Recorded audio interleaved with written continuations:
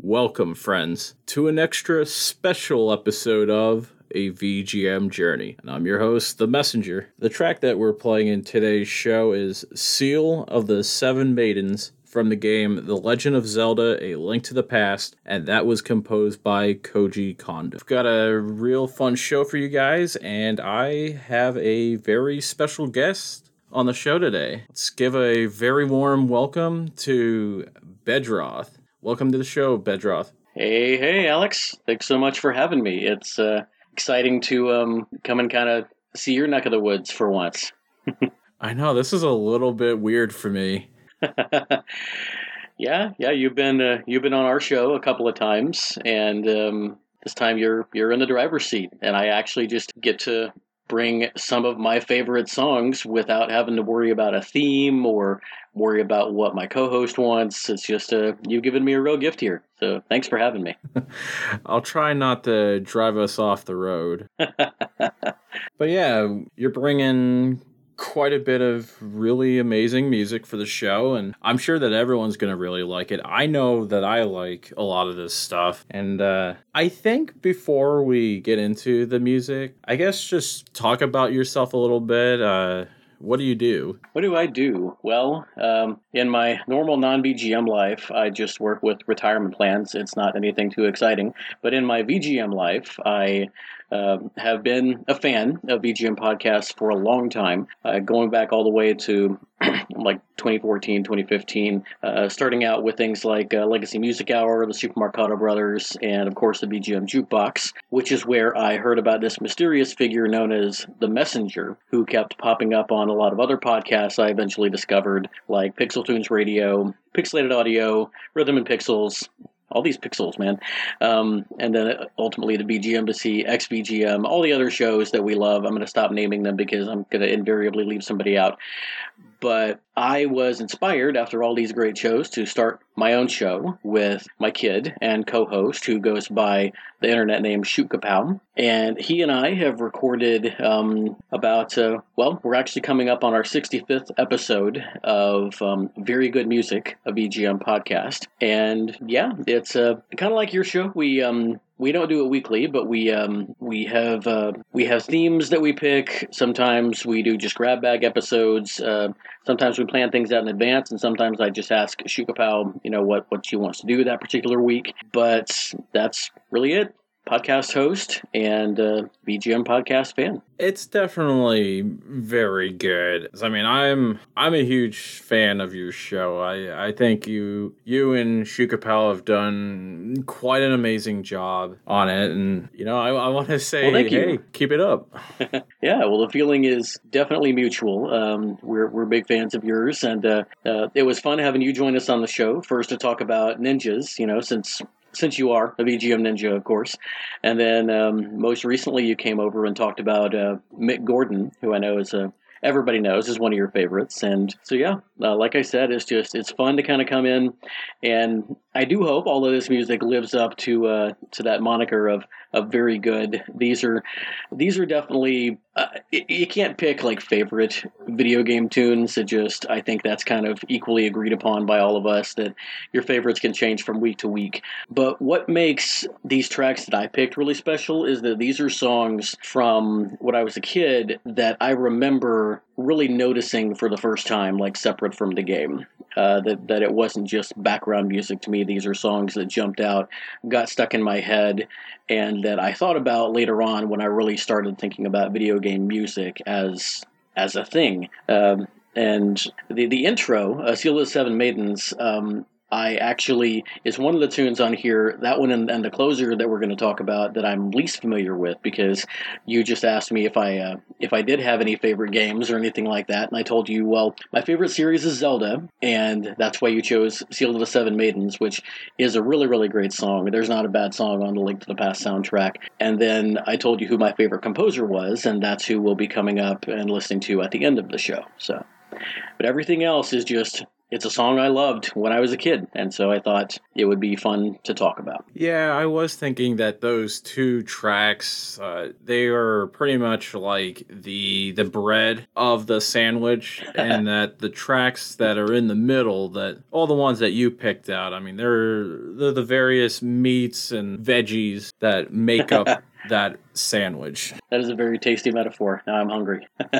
Same. Are you ready to kick things off? I am. And this one is probably, it's really the first video game song I think I remember. I looked forward to getting to this level in this game, specifically because I loved this music so much. There are better video game tunes out there, but this one, there's probably not a more nostalgic piece of video game music for me than Ice Cap Zone from Sonic the Hedgehog 3. Well, you heard it right here. We're going to play Ice Cap Zone Act 1 from the game Sonic the Hedgehog 3, and there are so many composers credited to this game. Yeah, it's which kind of infamous for that. I will read them off right here. We got Brad Buxer, Michael Jackson. Yes, it is that Michael Jackson. Cirocco Jones, Bobby Brooks, Darryl Ross, Jeff Grace, Doug Grigsby, Sachio Ogawa, Tatsuyuki Maeda, and Jun Senoue.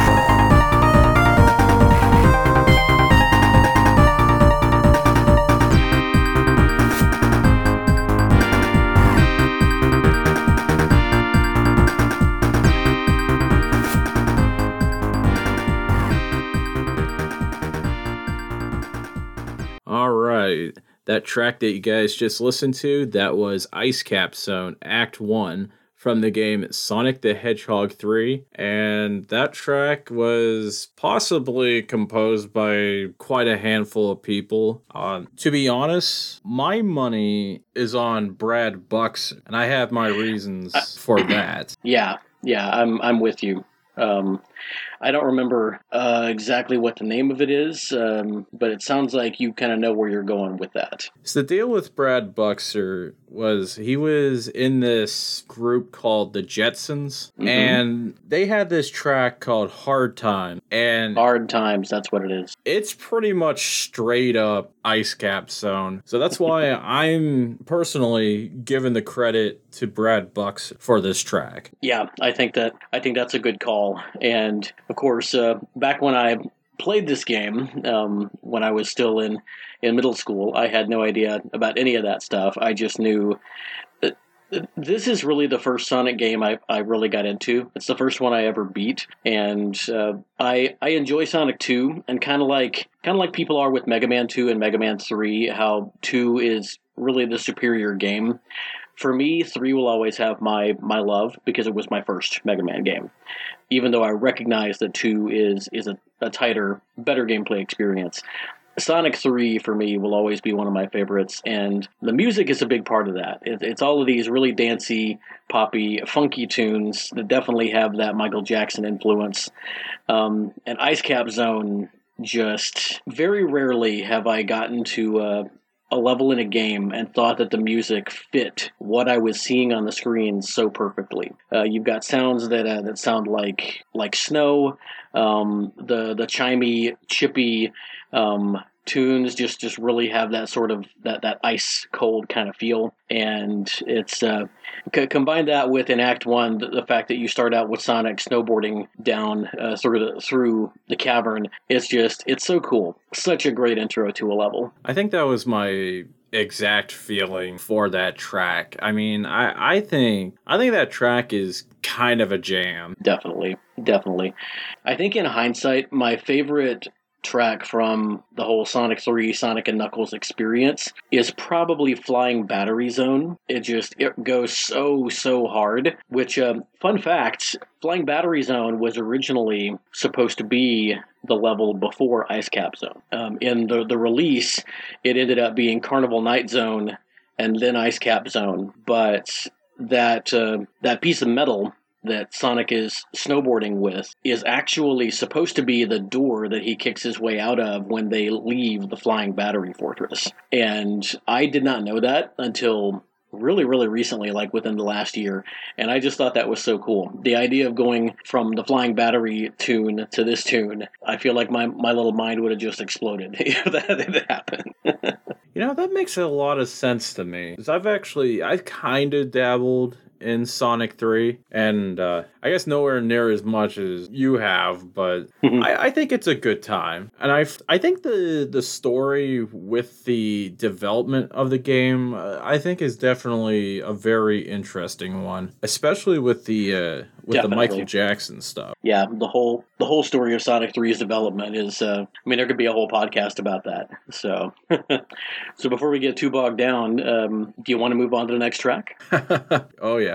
All right. And this is one I think that all gamers of a certain age are going to know this. It's one of those quintessential early video game tunes that just you can't get out of your head. And I haven't been able to get out of my head for like 30 years, ever since I first experienced this song. It's definitely a pretty catchy one. And we're talking about the main theme for Bobble, and this was composed by Tadashi Kimijima.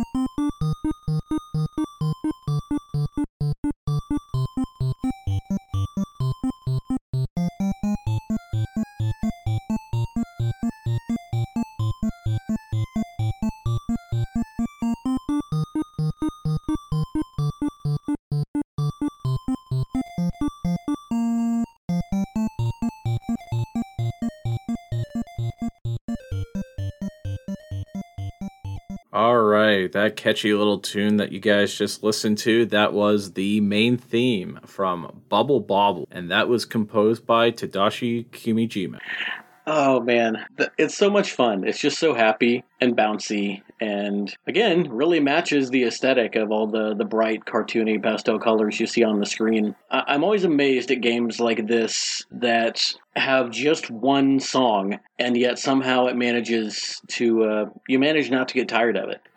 Super Mario Brothers was that way a lot, like every overworld was the same. Of course, games like Tetris and Balloon Fight and Adventures of Lolo was a big favorite of mine back then. And it's just one song over and over again, but somehow it's, it just gets in your head and it just kind of, you start to feel the rhythm and you just keep going. I think that's the one thing that I'm really impressed by with a lot of the 8-bit tracks in a lot of games is that these composers, they're up against hardware limitations. I mean, they can't make like the most super craziest sounding tracks, but they're able to come up with all these really catchy melodies that you won't get sick of even after hearing it like 500 times. Yeah. And I mean, there are certainly exceptions to that. We don't talk about them because we play the stuff that people like to hear, but the ones that stand the test of time are the ones that you can listen to pretty much on loop. And yeah, I mean, they couldn't do these big sweeping cinematic style scores that there's really good stuff, like the music in Uncharted, for example, is just fantastic, and they just couldn't do something like that with that kind of hardware. So they did have to fall back on, in order for it to be meaningful, you had to have a melody, because you had so few instruments to work with. The melody really had to carry the tune, and I guess that's going to be the through line in a lot of in all the tracks I brought today, is that they all have just a very strong hummable melody that will stick with you and that will get stuck in your head.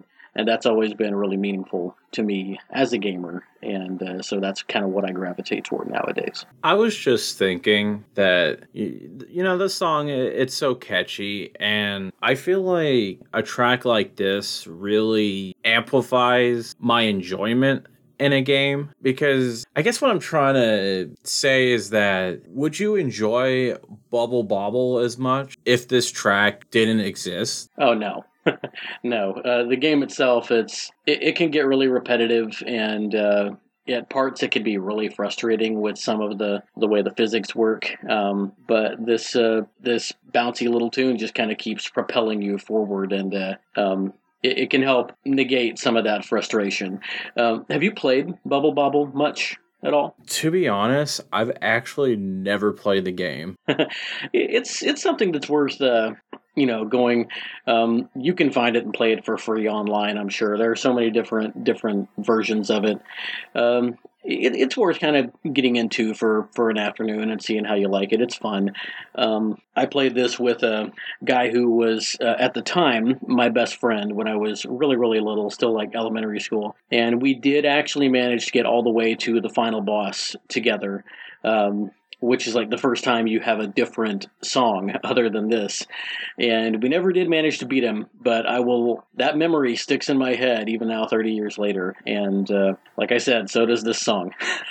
I can really see how a track like this can be very nostalgic. I mean, even though I have no personal nostalgia for this track, I kind of just on its own get that vibe. I mean, it actually kind of has a little bit of an old timiness to it. Mm-hmm. Yeah, it definitely, like I said, the game itself has a really cartoony aesthetic, and the music really fits that bill as well. If I'm not wrong, I think you do have a little bit of nostalgia for the next game on the list, though. Oh, yes. Yes, I do. I got a lot to talk about with this.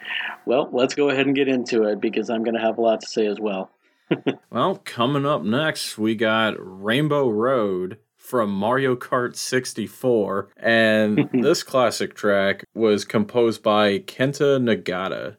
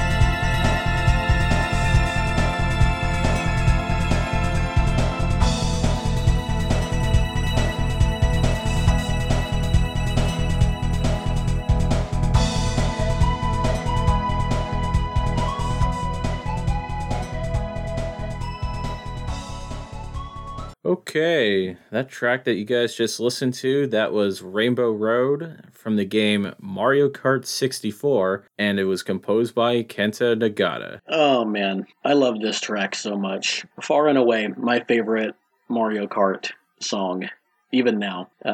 Mario Kart 8 had some really fantastic music in it, but I just love this so much. And I love this particular version. I like the version in Mario Kart 8, but this one, I don't know, there's like this air of sort of mystery almost to it. It feels like you earned your way to this track and to this song. It's just, it's so good.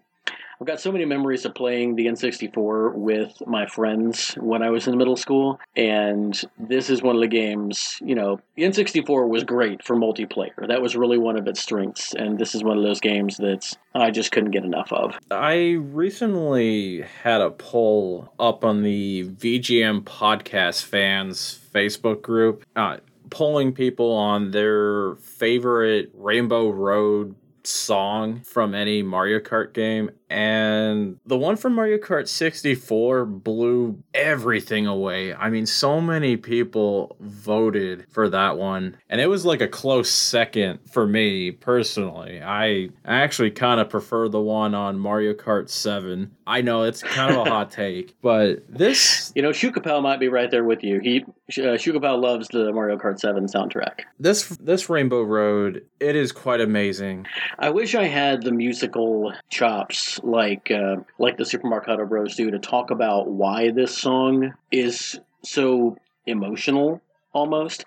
It's got that feel to it like the Moon theme from DuckTales, or on a recent episode of KVGM, The Last Wave, Hammock played the end credits theme from Lufia 2 Rise of the Sinistrals. And it's just got that sort of power ballad, the chord progressions and everything. It really evokes this sense of wonder in you. And this could have been the credits theme for Mario Kart 64. It's really that emotional to me. It's just such a cool track. Yeah, I get a very nice finale type of vibe from this track, which makes a lot of sense because this is the very last track in the game. Yep. And I believe it's also the longest track as well. It is. Yeah, it's the longest track in Mario Kart 64. They actually, when they brought it back in Mario Kart 8, they made it one of those where it has checkpoints instead of actually looping on the track because the track is so long. But back on the 64, you just... you went through it 3 times, and so you probably heard this song for the longest of any of the songs in the game, too. Which is pretty great, because it is an amazing track, so I don't mind listening to it several times. And actually, what I really like about this track is that there's kind of I guess 2 different parts of that song, where it's kind of just like one loop, it's one instrument, and then like the second loop, it kind of goes for more of a guitar sound to it, and it's yeah, it's hard to tell with the N64 the sound fonts that it uses, but I think you're right. I feel like that second part, like it has a little bit more emotion to it. Like it kind of hits me right in the feel. Yeah, it's really kind of got that feel when the band comes in and really kind of brings everything together. It's really impressive. The N64, for all of the great melodies and tunes that are on the N64, it also was still pretty limited as far as being able to sound like this big sweeping orchestral thing. But sometimes, like with this, it was really able to pull it off. And that's a real testament. Like you were saying earlier, that's a testament to the composers and how they overcame the sound hardware. I guess slightly off topic, but I want to know, who's your go-to racer? In Mario Kart 64, it's Wario, all the way. And that has some to do with the fact that I just kind of thought Wario was cool. This was coming off of the Wario Land games, which I really enjoyed a lot. But also, I didn't like the heaviest racers, like Bowser, because they were so slow to start, even though they had a higher top speed. But Wario kind of split that difference for me, where he had a higher top speed than most, but he could still kind of get going a little faster than the big guys. Yeah, I get that. How about I you? kind of go back and forth between Mario and Toad. So I don't know. I just find Toad to be a little cocky, and I just find that very amusing. Yeah, I never remember, was the Koopa Troopa in Mario Kart 64 as a racer? No. Okay. Koopa Troopa was my favorite in Super Mario Kart on the SNES, which is weird because I went from one of the lightest racers to one of the heaviest ones. But I really liked, I don't know, something about the fact that you could play as the Koopa Troopa. But Toad's all right. Toad's all right. He was a little bit of a lightweight for my taste after I discovered Wario.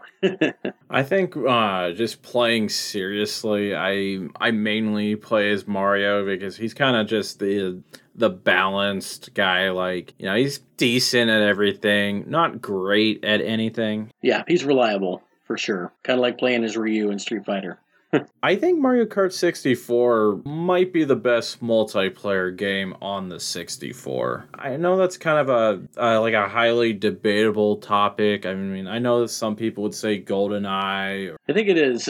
It's for me, it's one of four. It's GoldenEye, Mario Kart 64, Star Fox 64, or the original Super Smash Bros. One of those four definitely is going to take the cake for the best multiplayer on the system. And this one, I think, is probably the highest. The top tier contender. I mean, I could argue that any of the Nintendo 64 Mario parties could be the GOAT of N64 multiplayer games. That is true. I completely forgot about those. But Mario Kart 64, I mean, I think it's super easy to get into. I think even beginners would have a lot of fun with it. I think so. I think it's the most accessible Mario Kart game out of all of them. For sure, for sure. But now, speaking of Smash Bros., actually, we're going to start moving into an area where the sound hardware didn't really hold people back as much. Oh, this next track is absolutely amazing. Yes, it is. We're going to be listening to Fountain of Dreams from Super Smash Bros. Melee. It was originally composed by Jun Ishikawa, and this arrangement was done by Tadashi Ikegami.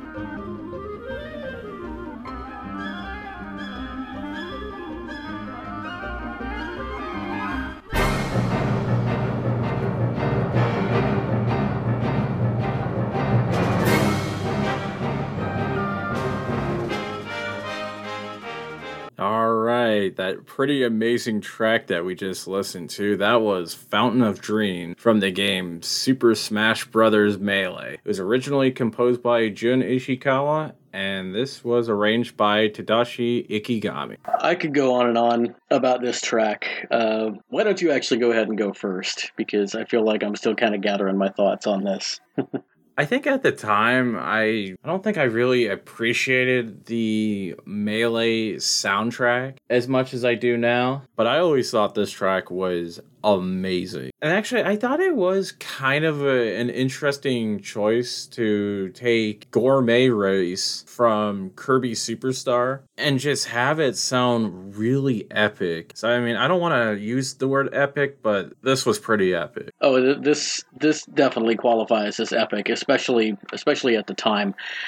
I had never played Kirby Superstar at this point. It wasn't one of the SNES games that I had, and so I didn't play that until way later when the 20th anniversary collection came out. So this was my first real exposure to this track, to the Gourmet Race track, which of course is a classic all by itself. But Fountain of Dreams, for me, is the quintessential version because it's the first one I heard. Melee did so much for me in video game music. The first area that I went to in Melee, I had played the regular Super Smash Bros. With a good buddy of mine so much. We played the hell out of that game. And so when I came home after my first year of college, I went over to that same friend's house, and he had rented a GameCube along with Sonic Adventure and Super Smash Bros. Melee. And fortunately, we played Sonic Adventure first. And this was Sonic Adventure 2 Battle. And I say fortunately because if we had played Melee first, we never would have played anything else. Sonic Adventure 2 Battle is a really fun game, but this game just blew me away. And the first area that we went to was the temple stage, the Hyrule Temple. And I almost picked that track because when that song started playing, I remembered the NES version from Zelda 2, and I heard what they had done with that song. And so at that point, both of those, the original one and this one, became favorites of mine. But then Fountain of Dreams, we went there because I thought the stage looked cool, and it does still look really cool. But when this song started playing, it just blew me away. And when I made my first mix CD of video game songs, this one and a version of Ice Cap Zone and a couple of different versions of the main theme from Legend of Zelda and the Tetris theme were on there. And my favorite ones were always these big orchestral mixes, because when you hear in this track like all the timpani and the horns and the strings and the woodwinds and how they play off of each other with all of the different parts of this song, it was my first experience appreciating them taking this relatively simple original melody and really fleshing it out into something big. And like you said, epic is not too strong of a word for this song. It's so good. I think that's pretty amazing. And I was going to say that the temple stage on Melee, I mean, that was like the stage on that game. Oh, yeah. I mean, there was a reason why they kept bringing that back for every Smash Brothers game after that. For sure. Yeah, it's possibly my favorite Smash stage ever. Kyler Shukapao is more of a competitive Smash player, so usually when I'm playing with Shukapao, it's on Final Destination or Battlefield. But now, fortunately, you can do Final Destination or Battlefield on any stage in Ultimate, and so you can still hear all the different songs. So, and see all the kind of the different style of each stage. But man, that temple stage was epic. Did you have any go-to fighters in Melee? In Melee, Link was my main all the way up through Ultimate, and even he's still one of my main characters in Ultimate. But Link has always been my boy. But other than Link, I think that I enjoyed playing as Roy, and I thought that Falco was really fun in Melee as well. How about you? I think I play a pretty mean Dr. Mario. So I always thought he was like slightly better than Mario on Melee. I feel like he had a little more weight and power than than Vanilla Mario. Yeah. Yeah, it was really cool. I really enjoyed Mr. Game & Watch. I know he's kind of considered that's right. low tier on the Melee roster, but I always thought he was really cool. Man, I forgot Mr. Game & Watch debuted in Melee. Yeah, that was a really cool inclusion. And man, there is so much great music on this soundtrack. It really was the first time that they did this huge celebration of Nintendo music and showed the world what it really could be with Red Book audio for the first time. Such a special soundtrack. And I think at the time, I thought there was just so much to do in that game. I mean, there was so much content, so many characters. Oh my gosh. So many stages. Yeah. I miss the events so much that they had in Smash games. Events was cool. I really like the adventure mode. The adventure mode in this one is really cool because everything is kind of patterned after actual, Nintendo-themed levels. Not some big generic stage like Subspace Emissary and not just a map and battles like World of Light. You could tell they put a lot of love and thought into this one. You and I haven't played around on Ultimate in a while either. We'll have to jump back in sometime and do that. Yeah, especially with all the fighters finally released. Yeah, finally being out. In Ultimate, one of my mains now actually is Ganondorf. I play a really mean Ganondorf, and he was super low tier in Melee. He was just big, and it was just clunky and slow and not great. And even like in Smash Bros, when you do a good job, the audience will chant your character's name. And it was so funny in Melee, if you actually did manage to do something well with Ganondorf, they just sounded so bored and resigned, like Ganondorf. Man, in Ultimate, he's pretty awesome. Yeah, I always kind of thought of him as a less fun Captain Falcon in Melee. Yeah, I think that's pretty accurate. And I didn't actually mean to, but I guess Ganondorf is a pretty good segue to the next song. And I'm going to have quite a bit to say about this version of this song as well. Oh my god, that was totally accidental. Man, I said that Fountain of Dreams track was amazing. Oh boy. Next, we're going to listen to Gerudo Valley, which that was from The Legend of Zelda Ocarina of Time, and we're actually not going to listen to that original track. It's what we're pulling from I believe it's the Legend of Zelda 25th Anniversary Symphony, I think that's what it was called. Yep, I think so. This particular version, I believe, was on the anniversary disc that came out with special orders of Skyward Sword on the Wii. And that track was originally composed by Koji Kondo, and this arrangement was done by the Legend of Zelda 25th Anniversary Orchestra.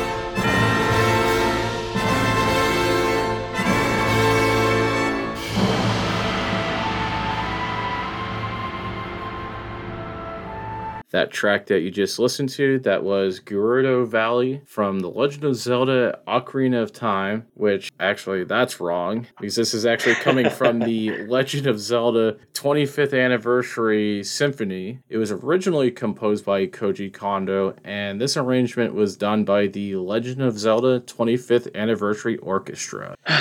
All right. I'll get down to it. This is my single favorite piece of video game music. And I know that technically speaking, this isn't a video game track. It's an arrangement, but this is my favorite piece of video game music media. To me, with my particular sensibilities, it just doesn't get any better than this. With the original Gerudo Valley has kind of a Spanish sort of feel, almost like a flamenco style. And I have heard it done in that style, and it's really, really good. But the sweeping sort of desert cinematic, like, orchestra with, again, those timpanis and those horns, and the way that it builds from the pretty sparse, like, percussion and a couple of horns early on to this big, full, like, concert hall filling sound. It just gets me every single time. I love this track so much. I love it as well. I mean, I thought the original was so good, and this just brings back so many memories of playing through Ocarina of Time. Well, and to me, when I first heard this version of this song, it brought me back to the way that playing Ocarina of Time felt. Because to my middle school self on the N64, I mean, you look at something like Breath of the Wild, and it's laughable how small the Ocarina of Time map really was in retrospect. But for us, I mean, this was Zelda in 3D, and Link was going around and exploring all of these amazing places. And you didn't get to Gerudo Valley until near the end of the game, and it just feels so cool going through the desert with all like the high storms and everything, and just this. I could picture Link riding Epona across the sand with with some kind of like head covering kind of flapping behind him in the wind, and just seeing the sun like reflect off the dunes of the Gerudo Desert.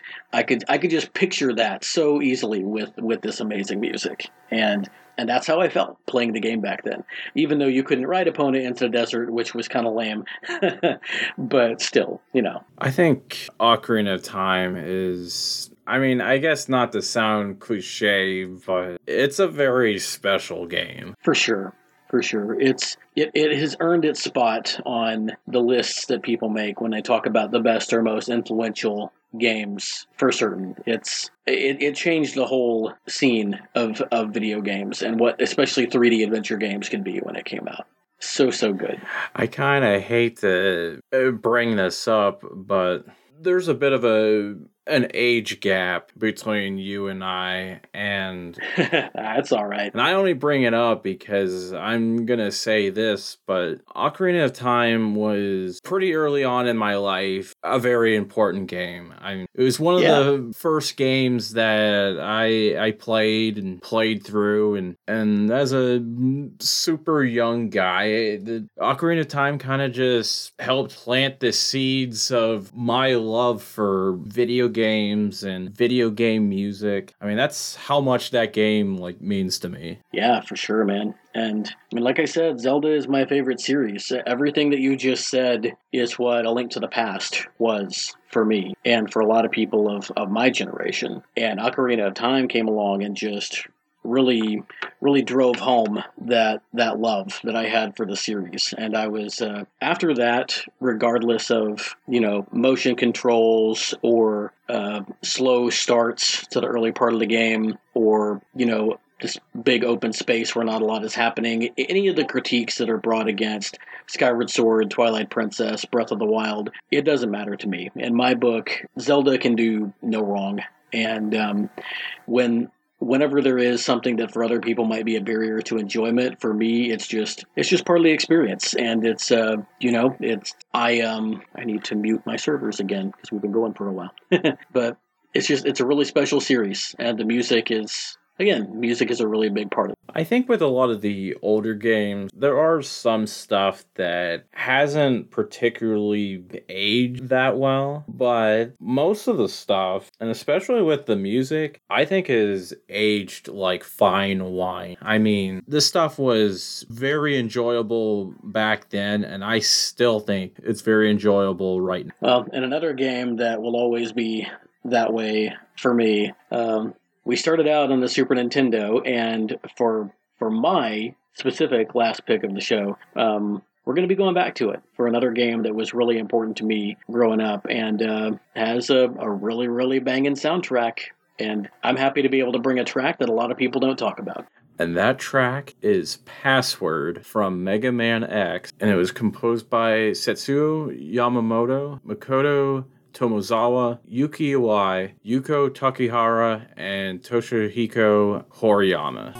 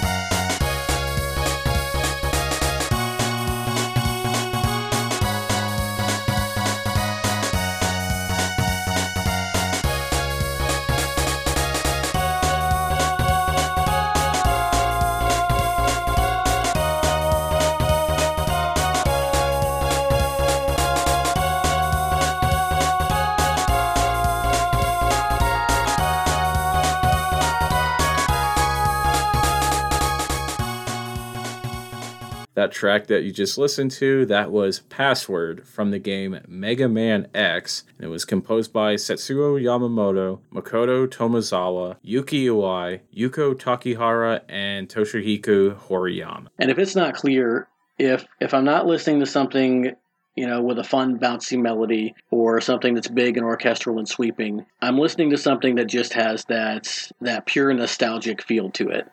This has got that same sort of feeling to me as Rainbow Road. It's such a cool, relaxing, good feels kind of song. Yeah, I'm getting a little bit of energy with it, but I do find it very comforting. And what's cool about it is a lot of times, this was also essentially the game over screen, because if you lost all your lives, it would take you to the password screen so that you could write down the password and get back to, to where you were. But you could also, just when you booted up the game, go to the password entry area and hear this. And sometimes I would do that. I would go into the password just so I could listen to this a little bit before I started playing. This particular piece, I want to mention real quick, was actually composed by Toshihiko Horiyama. This is from the Capcom database. And I just know this because I looked into it around this time last year when I did my Mega Man X versus X3 episode with Skeletroy. And this is the only track that Horiyama contributed to the soundtrack, and which is why it's probably so different than everything else on the playlist. But it's really good, and this was his first time ever actually composing on a game. I think he had done some sound design before this, but it definitely wasn't his last. He was with Capcom for a long time. He composed on Mega Man 7, X3, and X4, Mega Man and Bass. He was involved in Mega Man Battle Network, and then started moving into more of a production or direction role in the Ace Attorney games. So definitely a long-time Capcom composer after this, Toshihiko Horiyama. I kind of dig that because, they're kind of just dipping their toes in the water, just feeling, how it feels. And when they're ready, they're going to just jump in and it's going to be a huge splash. And that's exactly what happened. Definitely is.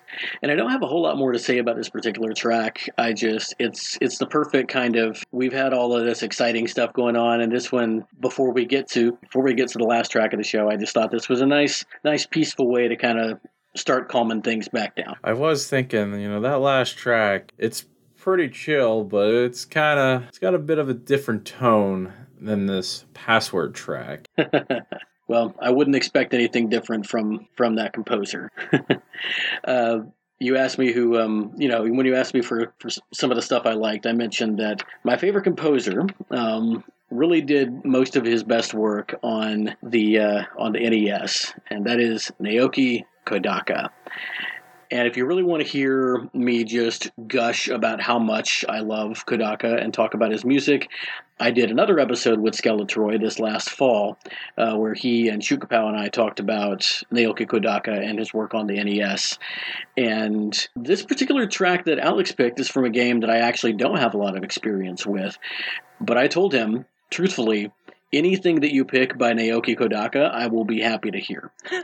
So hopefully all the rest of you enjoy it as much as I do. I think before I get into that track, I think now is a pretty good time to wrap things up, and I guess for you to plug away at your plugs. Let everyone know where they can find you.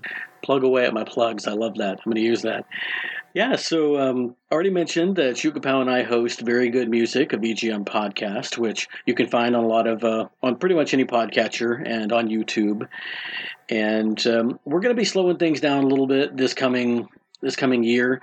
I have been doing a sort of season by season thing like Rhythm and Pixels does, but now we're going to be moving into just releasing episodes as they come, and they're not going to be coming quite as frequently as they were, but we're still going to try to do something at least once a month, because Shukapow is actually starting to do some work gearing up for a release later this year of a YouTube Let's Play channel. And you can find out more about that by following Shoot at Shootkapow, spelled like it sounds, on Twitter.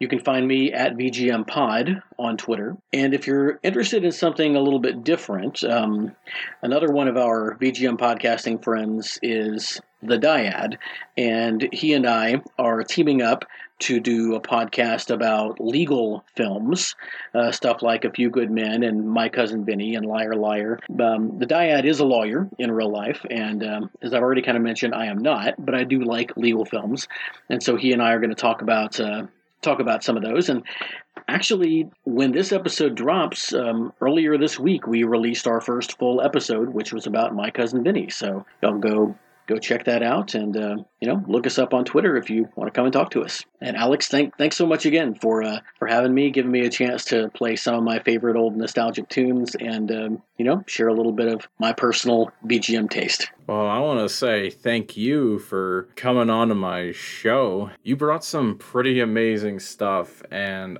I'm sure that all the VGM journeymen, I think they'll agree that this was a lot of amazing stuff. Well, I hope so. I certainly enjoyed it myself. And I think that's gonna just about do it for the show this week. If you like what you've been listening to, have your friends check out the show on Apple Podcasts, Google Podcasts, Spotify, Stitcher, whatever podcatching service that you could think of. I'm pretty sure that I'm on. I seem to be everywhere. Yes, you do. You can email the show at vgmjourney@yahoo.com, and you could also check us out on Twitter at vgmjourney. We're going to play things out with one more track, and we kind of alluded to this earlier. This is the ending theme from Batman Return of the Joker, and this was composed by Naoki Kodaka. Have a good week, everyone. And actually to you as well, Bedroth. And to you as well, Alex. Thanks so much again, and everybody have a great night. And keep listening to A VGM Journey. Oh, I like that.